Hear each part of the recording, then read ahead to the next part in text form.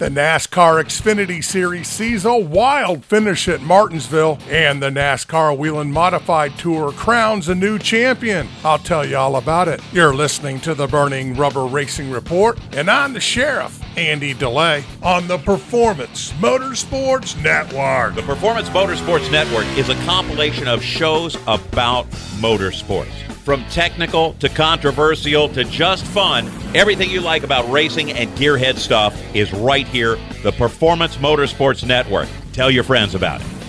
The end of the NASCAR Xfinity Series race last Saturday at Martinsville had millions of people standing in their living rooms yelling at the television set as Sheldon Creed and Austin Hill, both of whom are Richard Childress racing drivers, grinded composite and banged wheels on the last lap trying to make the championship 4 cut. Hill didn't make it to the finish after his number 21 Chevy's radiator busted from the contact in the final set of corners. He wound up 7 points short of advancing, a deficit which allowed Cole Custer to make the final spot in the November 4th finale at Phoenix. Repeated fender bashing between the teammates allowed Justin Allgaier to shoot through and edge Creed by a fender at the finish line. Allgaier and Custer will join Sam Mayer and John Hunter Nemechek in the championship fight at Phoenix. Creed announced on October 11th that he wouldn't return to the number 2 Chevy after 2 seasons with Richard Childress.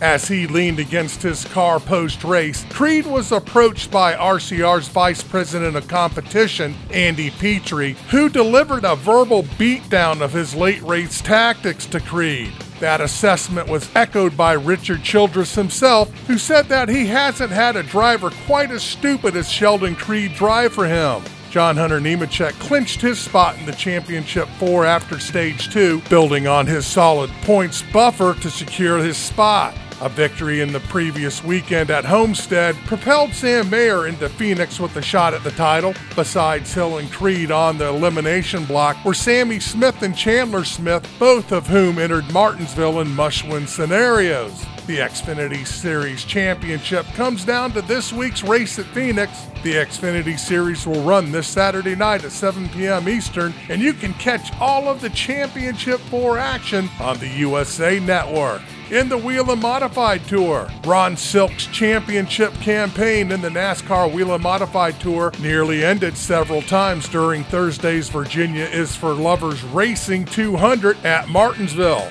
From narrowly avoiding several multi-car wrecks to being shuffled through the field due to diverging pit strategies, Silk kept his number 16 modified clean through every obstacle in order to bring home a 6th-place finish, which was good enough to secure the title. The race was won by NASCAR Cup Series regular Ryan Preece, which proved to be emotional. Ryan dedicated the victory to his late car owner, Eddie Partridge, who guided him to 14 victories in the Whelen Modified Tour before his sudden passing just 2 years ago. That's the Burning Rubber Racing Report, and I'm the Sheriff, Andy DeLay, from the Performance Motorsports Network.